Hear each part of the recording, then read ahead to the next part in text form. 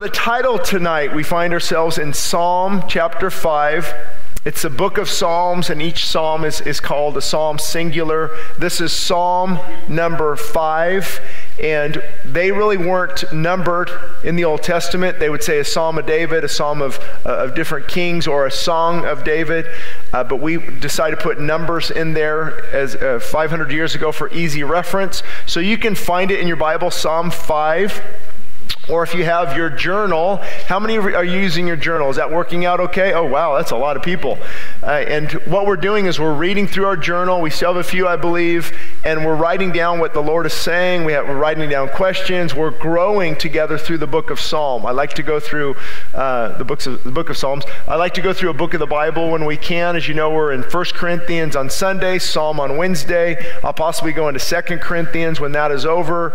And so far, we've been through Matthew. We've been through Timothy, we've been through James, we've been through Proverbs, and trying to get through the books of the Bible. So, with that said, the reason this is an important message is because, I don't know if you've noticed, but things are tightening up in America, across the world, and just kind of getting through life isn't going to cut it anymore.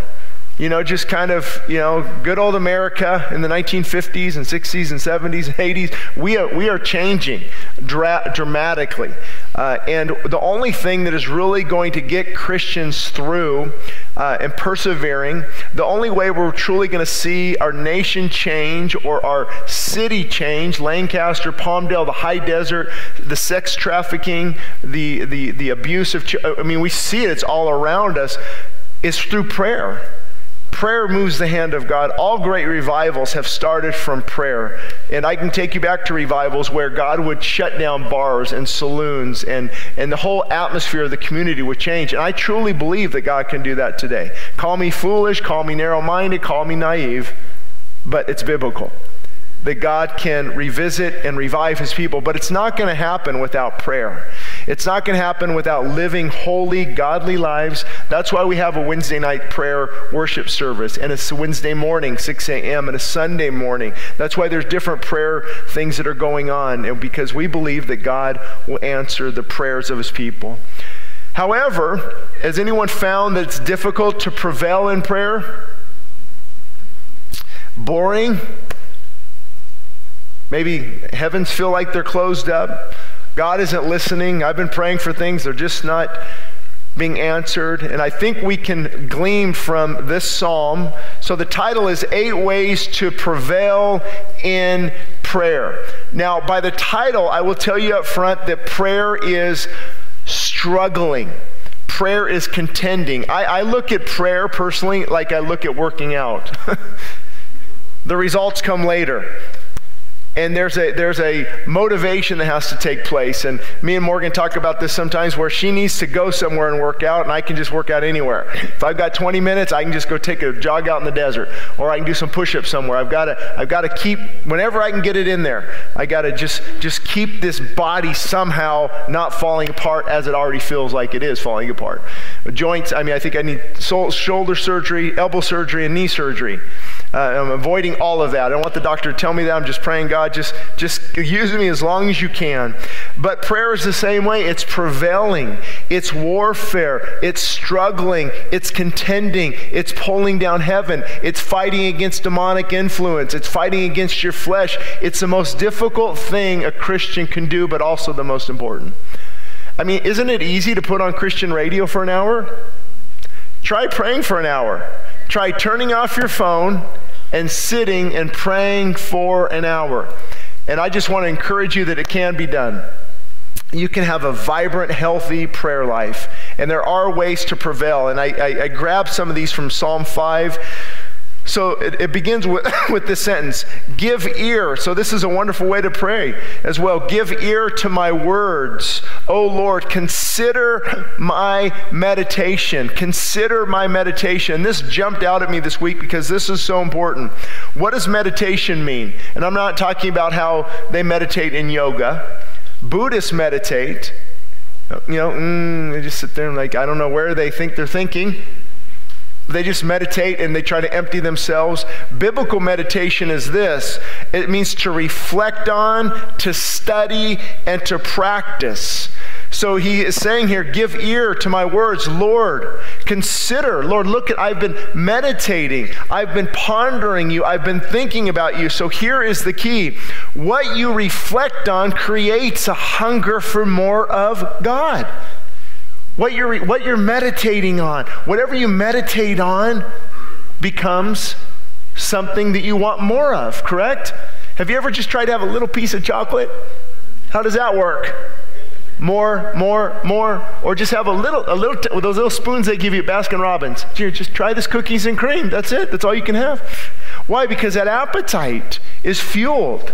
So as you meditate on God, and I would just tell you, if you go to bed meditating on God's Word, maybe reading the Bible, reading a good book, a good biography, or E.M. Bounds on prayer, just grab any book by E.M. Bounds on prayer and get your highlighter out, and you'll be hungry for more of God when you wake up. See, you're feeding that. Now, if you go to bed watching Breaking Bad on Netflix, you're probably not going to wake up hungry for more of God. It's a story about a meth dealer I heard that's just going crazy, and it's gory, it's horrific, but the Christian community is drawn towards it.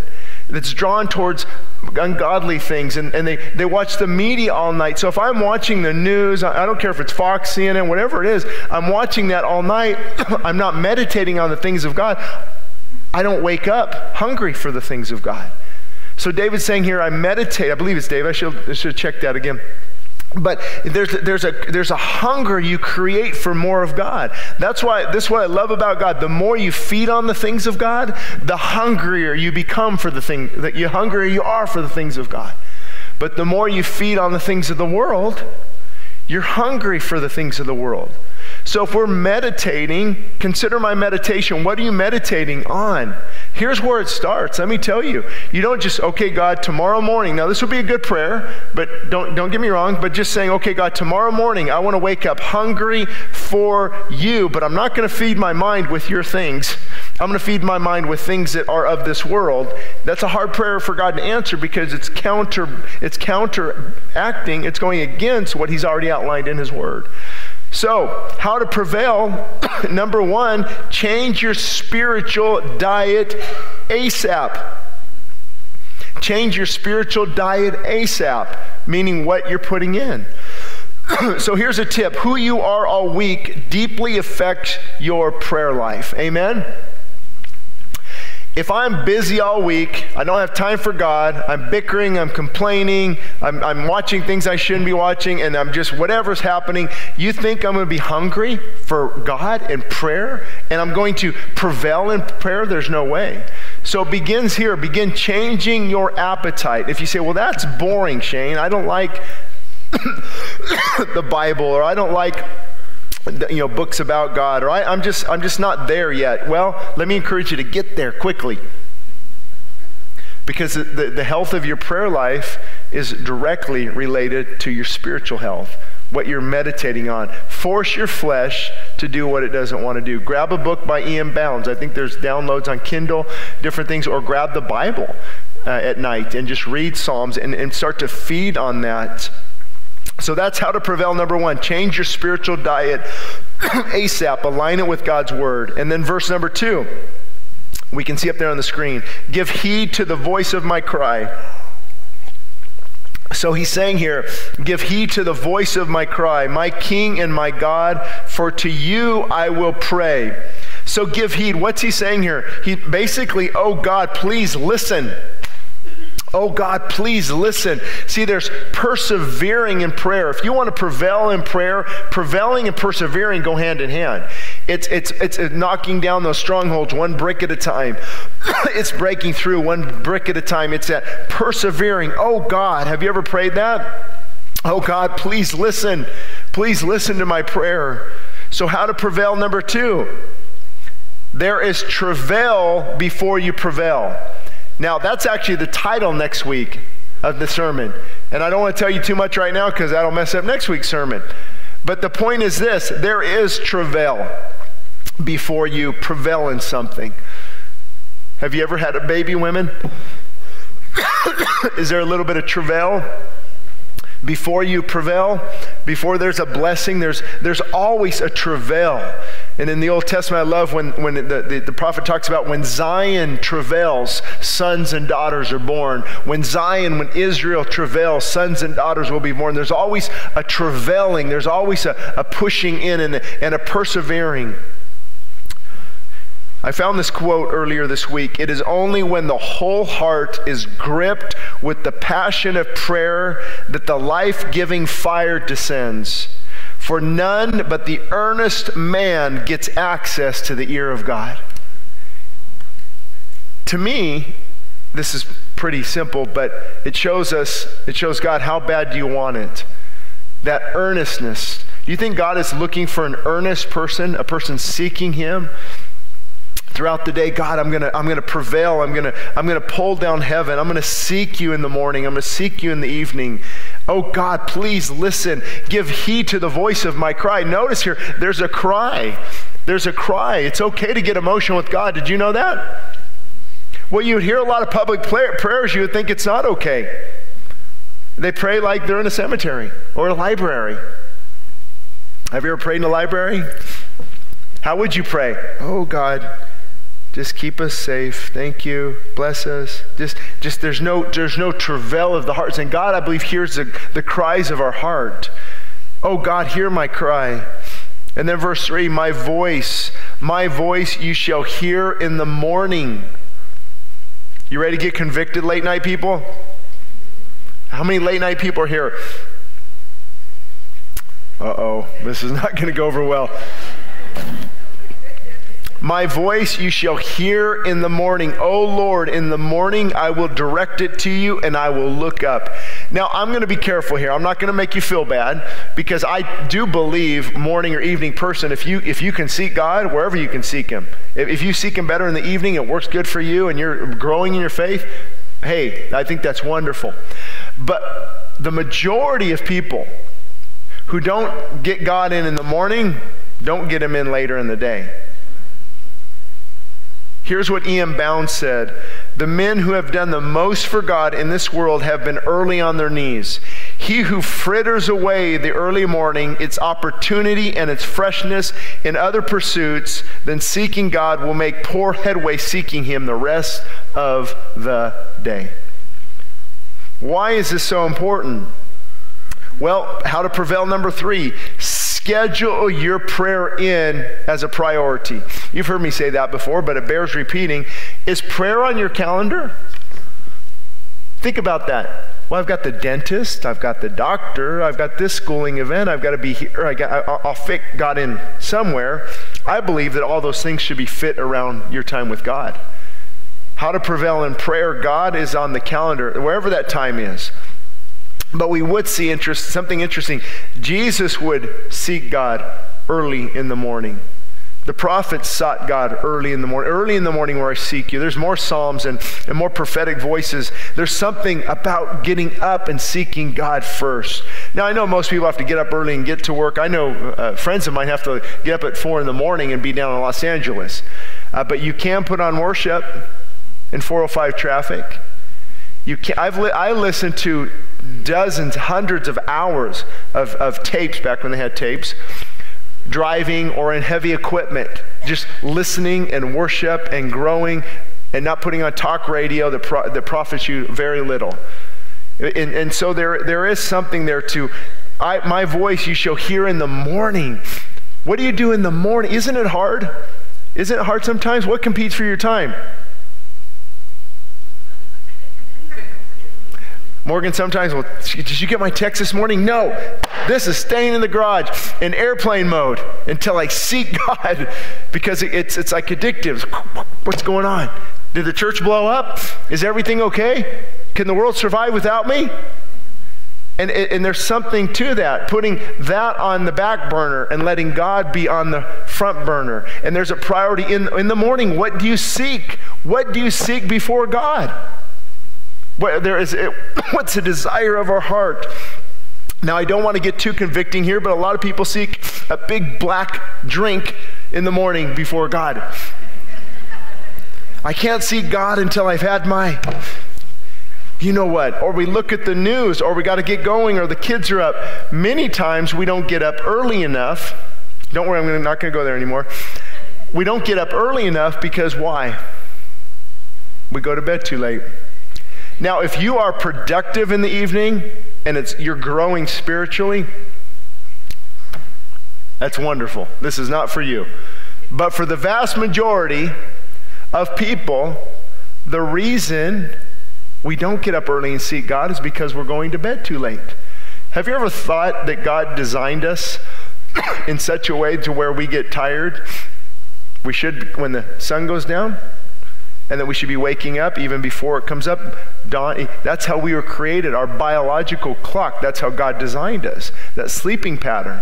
So those going to bed at 11 or 12 at night, and they're getting up rushing to get through the day, they're missing that time with God. So Shane, what does that mean to me? Well, take it to God. How can you reschedule your life and make him a priority? I will tell you this, you will never be let down. You will never be discouraged or disappointed that you did that. So take this test this evening or tomorrow. Is what I'm doing at night building me up spiritually or hurting me spiritually? What is it doing spiritually to me? Whatever hurts our praying must be removed. And people say, I hear this sometimes, man, Shane, your message that's just too hardcore.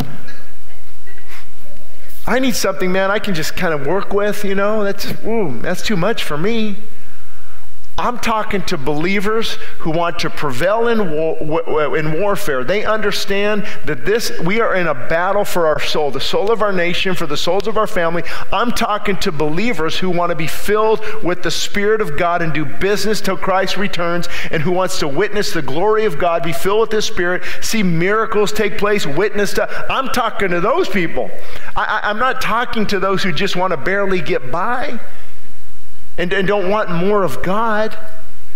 All of this is straight from the Bible. Did Jesus spend a lot of time praying?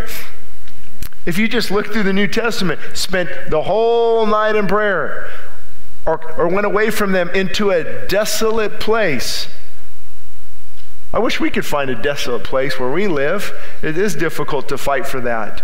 I mean, he would just walk and you would not find him for a while. I must be about my Father's business. And I know sometimes with the phones, with kids and stuff, we just got to get back to trusting God. God, you're sovereign, you're in control. I'm going to take this time and I'm going to just trust you. And then verse 4, he's going to shift gears. Are you ready? He's shifting gears. He says, for you are not a God who takes pleasure in wickedness. It looks like, where's he coming out of the blue here? What you do have to remember, though, in the Hebrew, when this is written, they don't write like we write. They're poetic, and at the beginning of a psalm might match the end of a psalm, or the middle. They're poetic. There's a rhyme and a reason to it. It's not just flowing like a book often. That's why if you ever try to study verse by verse through Proverbs, you will lose your mind. I tried that once, and a couple months into it, I said, this isn't going to work. I just need to get topics out of here. So shift gears. For you are not a God who takes pleasure in wickedness, nor shall evil dwell with you. The boastful shall not stand in your sight. You hate all workers of iniquity. So how to prevail, number 4. Are you ready for this? Remind yourself who God is. Remind yourself who God is. Why is that important? Because I get up in the morning, I remember everything else but who God is. Complaining and bickering. Look what's going on. Look what's happening in our nation. Look what's happening in our school districts. Look what's happening in our libraries. In the LGBT reading to kindergarten. It seems like LA County is falling. God, what's going on? And then I'm reminded, remind yourself who God is. God, you do not take pleasure in wickedness. You do not love evil. The boastful shall not stand in your sight. And when I remind myself who God is, I realign my heart to His sovereignty and to His control. That's right, you're good. That's right, you are holy. You are righteous. And then also I use this time, if there's anything in my heart that needs to be realigned, that's right, God hates wickedness. He hates evil. Is there besetting sin that is existing in our hearts? Let me tell you, that will kill a prayer life quicker than anything else. I see a lot of head shaking. Amen? Besetting sin. I know I shouldn't be doing this, but I don't care. I'm going to do it. That will kill your prayer life. That can be as simple as a prideful, boasting heart, or an unforgiving heart, a bitter. Have you ever held bitterness? I have. I've stewed. I've let that stew up in bitterness and upset at somebody. How could they? And it kills my prayer life. Or that besetting sin. There's an area where God keeps wanting you to work on, but you keep falling in that area. Could it be that that's why there's not powerful prayer? Remember, you pray as well as you live, and you live as well as you pray. They go together. If you want a powerful prayer life, do business with God. Cleanse your heart out like David said. God, create in me a clean heart. Renew a right spirit within me. God, I empty myself of my pride. Examine me. God, examine me. Have you ever told the Holy Spirit that? Be careful. You might, a lot of things might start popping up. God, examine me. I want to be clean before you. I want to be right before you. So how to prevail, number 4. I just said it. Remind yourself who God is and realign your heart to that. You have to realign your heart. And then verse 6, you shall destroy those who speak falsehood. Praise God for that. The Lord abhors the bloodthirsty and deceitful man. If this is a prayer, why do you think the author is doing this? Well, a lot of times we know that these words are recorded. Why? For our benefit. Not just his, our benefit. Reminding us God is going to destroy those who speak falsehood. So in the end, guess who's going to have the final say? I'm so tired of looking at the news, I don't even know what's true anymore. This falsehood, this destructive nature that's going on in our nation. God is going to destroy all those who speak falsehood. The Lord abhors, he means he hates the bloodthirsty and the deceitful man. But as for me, I will come into your house in the multitude of your mercy. In fear of you, I will worship toward your holy temple. So how to prevail, number 5, meditate on how good God is. Did you catch that? Meditate on how good God is, because most of us need a reality check in this area. We allow bitterness to come in, resentment to come in, kind of getting maybe upset at God. But if I remember God's mercy was shed abroad in my heart, look at the good things that he has got us through. Look at how good God has been to you. Has God ever let you down once? Yes, difficult things happen. Yes, we get bad news. There are circumstances. But if I remind myself who God is, it changes my whole attitude of prayer. I start praising God in the storm and saying, oh God, you are merciful. You are good. Change my heart. And then my prayer focus changes. I had this list over here, and now my heart changes. And prevailing in those areas. And when God points your prayers, here's how you get prayers answered. Okay, here's the secret. Listen, sit up. Don't look at phones. Don't fall asleep. Your prayers are answered, and I've had biggies answered. Biggies answered. Big ones. It's when you align your heart with God's heart. You start praying for things that are going to bless others. You start praying for salvation of others that God puts on your heart. You start praying for ministries or things in the church that are going to help others. You align yourself with God's heart. And he begins to give you the desires of your heart, the desires he puts into your heart. What's the scripture say? Commit your ways to the Lord and your thoughts will be established. I mean, I remember my early years, my prayers, oh God, give me a raise. Oh God, let me retire at age 40. Did you know that was one of my goals in my 20s? That prayer is not going to be answered. I don't believe a Christian often retires. I think they're doing something in the Lord's work. That's what I'm going to be doing. But I prayed that prayer. They were so out on so just worldly things. But you're growing in those things. You're growing in the faith. But when you commit, Lord, I commit my ways to you, your thoughts are established, meaning he begins to plant thoughts to pray for certain things that you would think were ridiculous, or God will open a door that only God can open. Amen? Have you ever had those doors open and go, that's impossible? That's impossible, but by God. For example, what I talked about earlier, the radio stations that we purchase here as a church.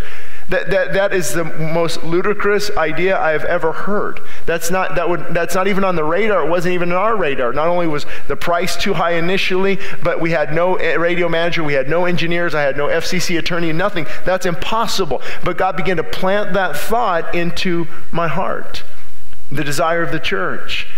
And that the focus is on that. And he'll begin to focus on that. What are we going to do now as the church is growing? We've got an overflow room. We've got both services. Sunday we're full and not a lot of seats. What are we supposed to do? We begin to pray, and God will begin to direct our thoughts. And our prayer life will be focused on that. He'll bring somebody into our lives. Many people in the prayer room that I've prayed for, I'm praying for them throughout the week. Some of you are in here. I can point you out, but I don't want to embarrass you. I've been praying for you because God and then we see prayers answered. Well, how did that happen? Because your heart begins to align with God's heart. You begin to humble yourself, you begin to seek him, and God's desires are on your desires. Your thoughts become God's thoughts. And you don't become bored in prayer anymore. Why? Because now there's a passion. There's a purpose. Would you pray better if you had a passion to pray? How many of you have a passion for sports? Or passion for a new movie coming out? Or passion for something? Where does that passion come from? It's a hunger for something. Some of those things aren't bad. A desire to go to a playoff game. Who's ever going to the World Series soon? I don't know. But a desire to do that God, those are okay, those are good things. But also when it comes to the things of God, I don't think they should be boring. I mean, and this is coming from somebody who is challenged in all these areas I'm sharing with you. So I'm not standing up here going, come on guys, pray like me. I love prayer in the morning. I wake up so filled with prayer, I just can't wait to start praying. Now, often that does happen if these things are aligned. I love waking up, seeing the clock and going, oh, it's only 3. I need to go back to sleep. And I wake up hungry for God. Why? Because I pray, God, I need to seek you tomorrow morning. I need direction tomorrow. I'm reading the things of God. I'm hungry for so I wake up hungry based on what I ate the night before. The same thing applies. So how to prevail, number 5. Meditate on how good God is. When the heart becomes thankful, it deeply affects your prayer life. How many of you can pray well, really well, when you're angry and bitter and upset? No one? I thought there'd be at least one person who would take me up on this. Might pray with anger. Oh, God, how could you allow this? But see, it's thankfulness, because one of the ways the enemy will knock you off track, here you go, no surprise, is by being discontent. Those who leave the church are discontent. Those who get away from ministry and back away from ministry, quit ministry, are discontent. Pastors who resign are discontent. Marriages that are falling apart, they're discontent. People who don't want to do anything for God, they don't want to witness on the streets, they don't want to go to the hospital homes, they are discontent. So if the enemy can't steal your salvation, can he make you ineffective as a believer? That's his goal, is to ruin your testimony. It's to make you so discouraged that you give up. So how important is thankfulness? Think about this. Being thankful to what God has done. Now, if you're going through a bad situation, if you're going through a situation you can't understand, something that doesn't make sense, there is something to be thankful about. You can find something to be thankful about. You need some help?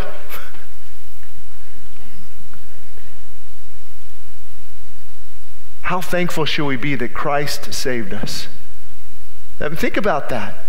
How thankful that he went to the cross, bore the wrath of God, the abuse of men, and took on your sin and my sin, took on the penalty and freed us from shame and guilt and the penalty of sin. I don't know, but you might want to be a little thankful. It might motivate, but see, you have to take your mind there. You have to go there and concentrate and focus on thankfulness. And then verse 8 we read, we can put that up as well. This is so important and we miss it often. Lead me, O Lord, in your righteousness because of my enemies. Make your way straight before my face. In a nutshell, what he's saying is, Lord, show me, lead me. Have you ever cried that out? God, show me, give me direction. God, I don't know what to do. And if I can speak life into you on this point, let me tell you this. If you don't know what to do, wait. Oh, let me say that again. If you don't know what to do, what? Wait. Unless, of course, it's a court case or something, you have to make a decision. But looking back on my life, every time I get in trouble, it's because, well, God, you're not answering, so here I go. It's in the waiting time. It's not wasted time. It's in the waiting time that you develop faith. Again, unless a timely decision needs to be made. A surgery coming up or something. I believe that we step out in faith, knowing what God's principles teach. Lord, I've got to make a decision today. The court needs to know. My business, Lord, I need to know. I need to make a decision. I'm not talking about that. I'm just talking overall decisions. It's very important that we ask for direction, we ask for wisdom, and we ask for clarity. You'd be amazed at how many people do not ask and they do not receive. Jesus said that, ask and you will receive. And when I talk to people, a lot of times they say, well, Shane, God knows my heart. He'll do what's right. He knows, he'll do it. True, but Jesus said, ask and you will receive. Why? Because that asking clarifies our motives. It's specific. God, would you show me, like the prayer for the church, God, what are we going to do as the church grows? God, I need to show us, give us wisdom, open doors that no man can shut, and close doors that no man can open. What do you want to do, God? We need to be specific in this area. And I know this might not be right. I'm working on it. But I sometimes give God a timetable. I need to know by the end of this year. And honest, if your heart is right and there's sincerity there, God has answered that many times for me. When I say, God, could you let us know this month? We have to make a decision. I need to know. And you're seeking him and you're asking for, it's almost like, I know what my kids need, technically, but if they come and ask, Daddy, can I have this? Absolutely. Let's go. But see, there's something in the asking. I don't quite understand it, but when Jesus said, ask and you will receive. Knock and the door will be open. Seek and you will find. There's this voluntary action in prayer that God wants us to move in these areas. And I look at it as direction and wisdom and praying for these things. It's stepping out in faith. God, I'm going to wait until you give me light. What about, Shane, I'm looking for a job. What should I do? Wait till God brings me a job? No. Fill out resumes. Put your feet to the pavement. Ask, Lord, show me what to do. You might run in. Did you love divine connections or what? You're at the right time, at the right place to meet the right person. Only God can do that. For example, I'll just give you an example. I was at the National Religious Broadcasters meeting in Anaheim, I think it was this year. And I was sitting down with a friend of mine, and we're having I was having coffee. He was having coffee. I had to get to sleep that night. Starbucks. And we were sitting there talking, and this lady sat down. I'm like, well, that's okay. There goes our conversation, right? And so he's talking, and he goes, hey, you should check out this guy's sermons and get his sermons on PureFlix. Little did I know that she's the executive in charge of getting content on PureFlix that sat down at the table right there, no other way. And there's other connections that God will just bring in His time as you're moving out, as you're seeking, as you're waiting. He'll bring that job opportunity. You know how many jobs we put together here at this church in 9 years? How many connections? Person said, man, I'm looking for this employment. I just heard this person is hiring. And these connections that God brings as we seek and as we wait on Him. But Shane, that's not happening to me. I've been there. What you need to do is get on your face and cry out to God and say, God, I'm going to wait in here. I'm going to use this time not to get disgruntled, not to get impatient, but I'm going to use this time to seek you. Actually, most people don't use that time to seek God. They get disgruntled. Well, God hasn't answered my prayer. I've been praying this prayer. God hasn't answered my prayer. I'm done praying that prayer. Have you ever been there? Don't leave me hanging. I have. Maybe I can share it in the future. I've quit on this prayer about 10 times in 10 years.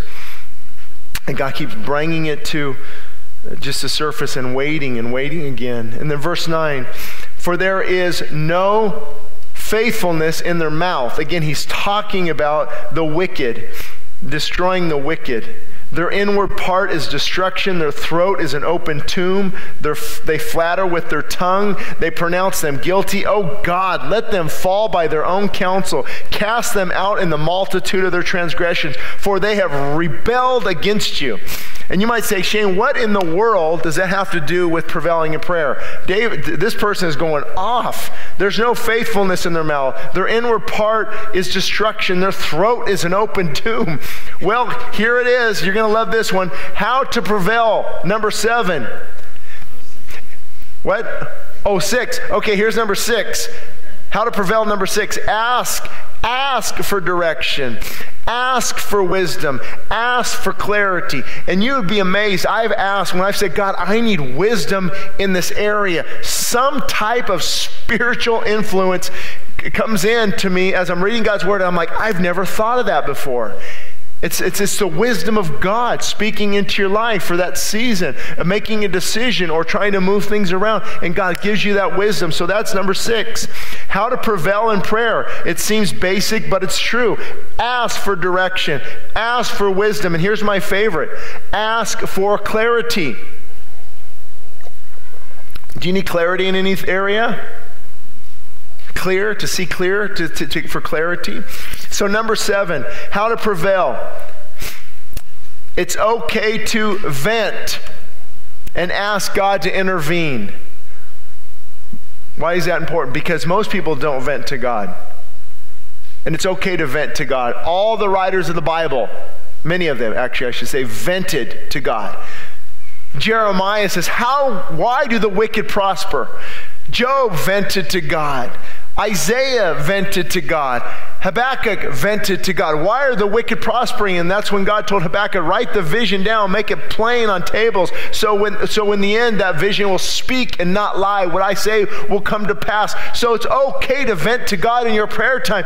God, our nation has drifted from you. God, our state is rejecting you. God, look at around the media. This is sick.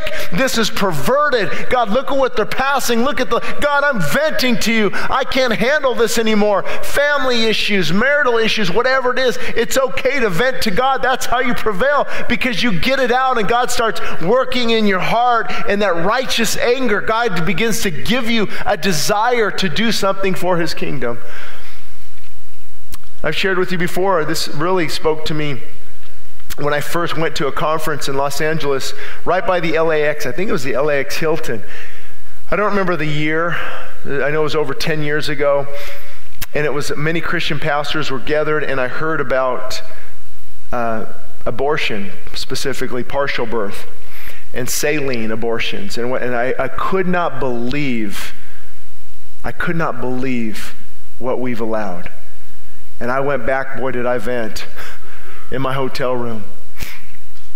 And I vented. I prevailed in prayer because I said, God, this is wrong. God, give me a voice. Back then I was not doing anything in ministry. I had no voice. But that venting, what it is, it's a crying out for God. It's a crying out to God. And I believe, I don't know, you could take this however you want, but I believe that God sees the concern of our heart. And those quick little prayers, oh God, help my kids today. Watch over them, bless us, thank you. God, I just want to have a good day today. And we go on. Now, there's nothing wrong with that. I prayed prayers very similar to that. But there's something when you can pull down heaven. When you can pull down heaven and you cry out to God, you vent to God, you cry out for that prodigal, you cry out for that wayward. It's that crying out that God hears. Remember I told you before, when I hear my child crying in the backyard, you know that cry. You know that cry where it doesn't matter what you're doing. You'll get up, you'll break down that door, you'll grab a baseball bat, just in case something's going. I mean, there's a cry that goes out. So God hears the cries of his people. That is biblical. He often tells his people to cry out to me, pull down heaven, persevere in prayer, vent to me, let your desires be poured out of your heart to me. You don't see a lot of just complacency in the prophets praying to God, or in Jesus praying to God. In the Garden of Gethsemane, you see that crying out to God. I don't know, I should just throw this out there as well. I just thought of this. Please don't take this wrong. I don't have anybody in mind or any situation. Something I've been thinking about this week as well. But some of the most powerful prayers to God are short. You don't have to focus on long, eloquent prayers, grasping every area of your life, listing all your kids' names and their issues and their this. And if God directs you, wonderful. There's time, and it's okay to be specific many times, but sometimes when things are going on, let's say with our kids, I say, oh God, I need you. God, please help. Bring a spirit of humility to our children and to our homes. God, please. God, please. Change the environment here. Oh, God, please. That's it. Because he hears your heart. God doesn't necessarily look at words. Vain repetition. What did Jesus say about that? He looks at the heart, not the words. It's interesting. Many of you know I talked about this. I'll share more later maybe, but I had a Jehovah's Witness come over on Monday and try to convince me to change, of course. But one of the there's so much. This take a whole sermon. But one of the things he said, my Bible removed the name Jehovah thousands of times. I said, well, what did it put there? Well, it put other words. Well, like Lord? Yeah. Or Yahweh? Or Elohim? Yeah, not Jehovah. It needs to be Jehovah. I said, it can be a dash as long as the heart is right. A deaf person can cry out to God in their heart. It's not the exact syllable. Now, the name is important. Reverence is important. Don't get me wrong. We shouldn't just, God's name was so holy. That's why they used, I believe it was the four letters, the Y, the H, the W, and they pronounce it Yahweh. It was so holy to them, and that's good. But God isn't saying, was that Jehovah? Or was that Jesus or Lord or God or Shane? It's the heart crying out to God.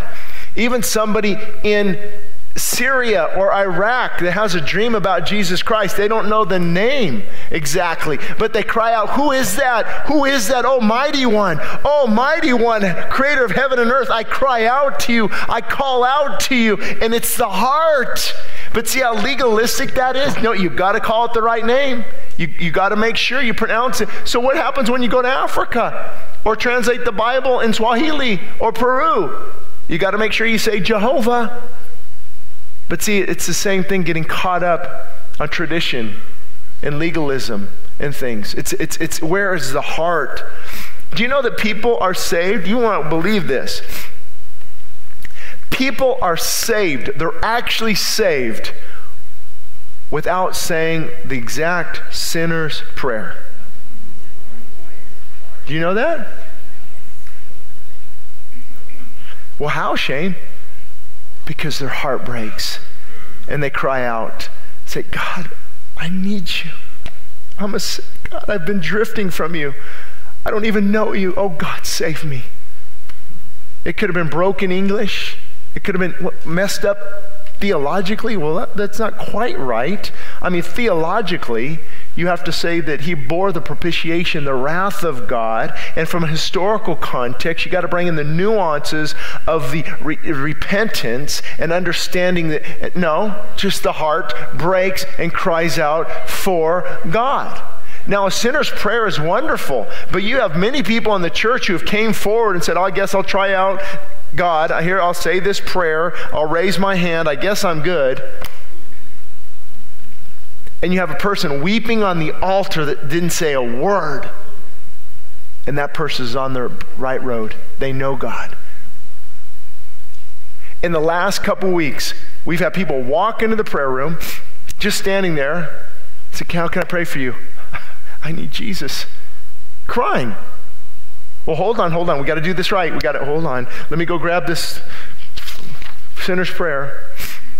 Now, I'm not making fun of the sinner's prayer. I think if somebody prays, look, the exact wording, you know what it is, and their heart means it, that's fine. But it's not the exact wording, even though theology is good, it's the crying out of the heart to God. My heart cries out to you, God. I need you. I need Christ to save me. I can't say this perfectly. I don't even know. I don't quite understand the Trinity. Do you know you don't have to understand everything about God to repent and believe? I still have questions. Amen? How can one God, I, O Israel, am one? I'm one. That's it. However, I reveal myself as Father in creation, Son in redemption, Holy Spirit in regeneration. Jesus said, I and the Father are one, yet Colossians says he's the first fruit, the firstborn of God. Not creation necessarily, but meaning that he was the heir of everything God has. And it goes on in Colossians, it says that in him all things were made.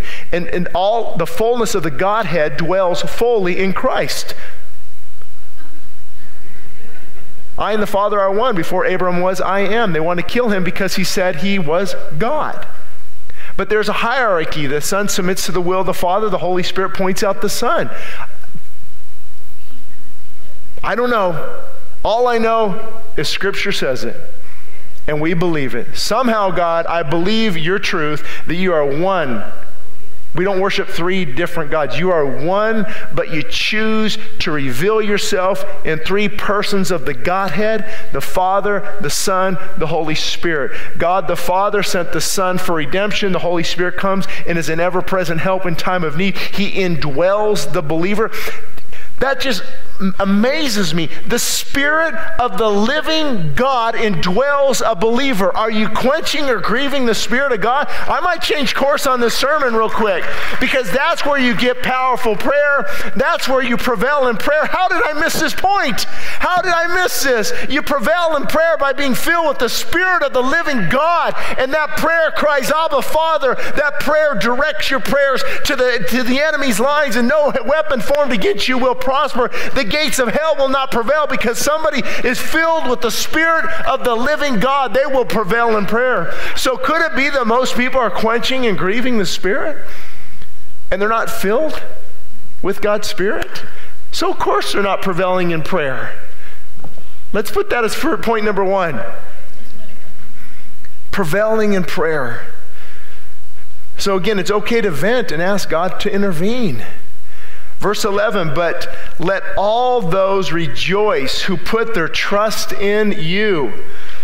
Let them ever shout for joy because you defended them. Some of you need to know this. You need to get back to a rejoicing, joy-filled heart. Somehow the enemy has brought bitterness into your heart and a critical spirit and negative. Christians should walk around as the most joy-filled believers on the planet.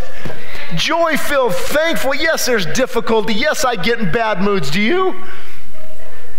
Usually when I'm fasting. 20 hours into it, watch out. I'll go just take a drive. That's a physical thing that's happening, giving a spiritual dynamic. But we should be joy-filled. Because you defend them, God. You are my defender. You are my strength. You are my high tower. Let those also who love your name be joyful in you. For you, O Lord, will bless the righteous with favor. You will surround him as with a shield. So how to prevail? Number 8, go back to rejoicing and trusting God. Is your prayer life dead? Then get up tomorrow and rejoice and trust in God. Well, Shane, I don't feel like it. I don't care. I'm tired of our feelings telling us what to do. I'm tired of my feelings telling me how and when I'm going to pray. I'm tired of my flesh telling me to sleep in. Don't worry about it. Flesh, you're coming around with me. I'm not going to listen to you. I'm going to pray. The joy of the Lord is my strength. I shall be filled with his grace and his love and his mercy. See, you got to remind yourself. I'll tell you right now, I'm so much joy filled than I was 2 hours ago. Why? Because I'm reminding myself. We should be, though he slay me, yet will I trust him, Job said. Though he slay me, yet will I trust him. Paul said, I've been through much affliction, much beatings, many fastings, shipwreck. I was beaten and left for dead, but my heart will rejoice. I will rejoice in him. The Lord is my strength. He is my banner. He is my shield. What can my enemies do to me? But I will rejoice in him. And you begin to be high and lifted up, and you leave joy-filled. And prayerful, and it reignites your prayer again. Anybody feel like praying tomorrow morning now? Or tonight when you get home? Pray. Listen, I'm going to be transparent. Often we try to pray in the morning, me and Morgan, and it happens, it's like, do you want to pray? No, I don't feel like it. But let's do it. Because when you've had a baby up every 2 hours, you don't feel like it. And if you happen to look at your phone and see all the negative stuff before prayer, you don't feel like it. So you have to fight against that. And you tell the flesh, it's time to pray. And here's what I love about God. He doesn't leave you hanging. Within a couple, 5-10 minutes, when the flesh eventually submits, then something interesting happens. You begin to experience the pain of discipline, the reward of discipline, I should say. And the joy begins to flood your heart. The peace begins to come. Assurance begins to come after the difficult decision was made. So again, how to prevail in prayer. I'm going to close soon. And number 8, go back to rejoicing and trusting in God. Notice what he said here. But I will put my trust in you no matter what you're going through. No matter what you're going through, you put your trust in God. Even if that job might be stripped from you. And so many people in America today, teachers, officials, police officers, they're so fearful of losing their job. And I understand that. Please don't misunderstand. But we need to go back to trusting God. Because even if he takes your employment, he's still on the throne. He's not going to let you live under a bridge. He says, I have never seen the righteous perish. I have never seen them go without bread. God will sustain his people. Going back, and we trust in him. So I'm going to leave you with this thought. I mentioned this about a year ago when I spoke at a church in Bakersfield. And I was reading about a Welsh revival. It was amazing how it was like 100,000 people converted in a short amount of time. And they interviewed an old man who experienced revival. Can you imagine that? Can you imagine actually experiencing the power and presence of God on a continual basis? Let me tell you what revival is. Revival is when we have church every night and you can't stop the people coming in. They come to the altar without even a word. The worship team just continues to worship, and it goes on for hours, and God's drawing his people being broken and touched by the power of God. When you experience that, there's nothing else you want more in life. Somebody can say, here's a $10 million check. I want traded in for revival. I want traded in for God reviving his people. So they talked to this guy who's old, and I think in his 90s at this time. And he said, how was that time way back then? We've never experienced that. What can you tell us? And he looked at the man. The book records that his eyes lit up. His eyes lit up like with fire and excitement or fear, trepidation. He wasn't sure what he was going to say, and he said this. He said, young man, when you lay hold of God, When you lay hold of God, never, never, never let go. When you lay hold of God, never let go. When you lay hold of God in prayer, never let go again. When you find Him, you hold on to Him with all of your heart. Yes, the waves will beat against you. Yes, the storms will come. Yes, the challenges and the disappointments. But when you lay hold of God, you never let go. There's no other direction but going forward in His strength and in His courage. And you learn to strengthen yourself in the Lord. Do you know where this passion is coming from? You think it's coming from somebody who just came up here to be an actor? I felt the presence and power of God before. I've seen Him get through life. I've seen Him pull me up and save me from killing and destroying myself. I've seen God answer and change situations. I've lived with heaven and I felt the flames of hell, and God pulled me back and He set me up, and He can do the same for every single person in this room. That's why there's passion. You've met the risen Savior, and you've seen Him as healer and deliverer, and He's silenced the voice of my enemies. He's lifted me up. He saved my children at a young age. We don't share a lot of things, but we've had one child, she was leaving God. And I said, oh no, she's not. It's time to fast. And I'm calling down heaven. And then they start saying, I want to go back to God. I'm hungry for His truth. I've seen God answer in the midst of the storm. I've seen Him hold me to that rock. I've seen Him when I'm drifting. He pulls me back. I've seen when I should have destroyed myself. He anchored me. He said, son, I've got plans for you. Though you may fall, you will not be utterly cast down, because I hold you up. See, that brings a devotion and a passion when you've experienced God. That's it.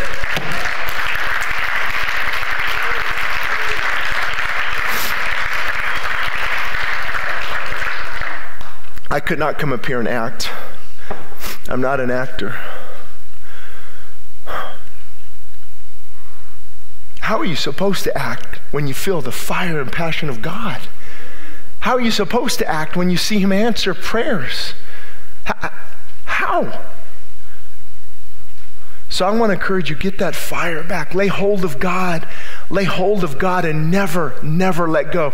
Do whatever it takes. Yes, I'm radical. Name me right now. I'm radical. I'm extreme. I'm a Jesus freak. I'm a holy roller. I want to preach sin. I want to preach heaven wonderful and hell hot. I want to preach the righteousness of God, the holiness of God, the love of God, the mercy of God. Yes, this is radical Christianity you are living in. Show me some other form of that in the Bible.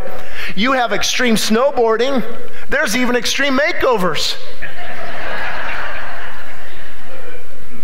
Extreme this, extreme that. Why can't we have an extreme and intense love for God and for His Word?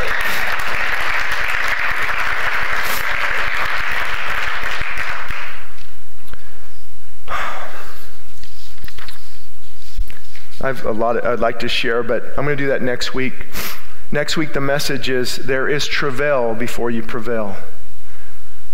There is travail before you pray. To really get heard by God, women won't agree with this, but that's okay. It's kind of like pregnancy, because men can't relate.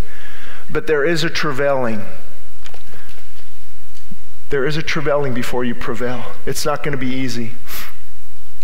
Because this is life and death. This is heaven and hell. We are fighting for the soul of a nation. We are fighting for the souls of our family. We are warring against an enemy that is sent to kill, to steal, and to destroy. Prayer is the only weapon you will find where you actually pull down strongholds. You cast down arguments, and you remove every high thing that exalts itself against the knowledge of God. You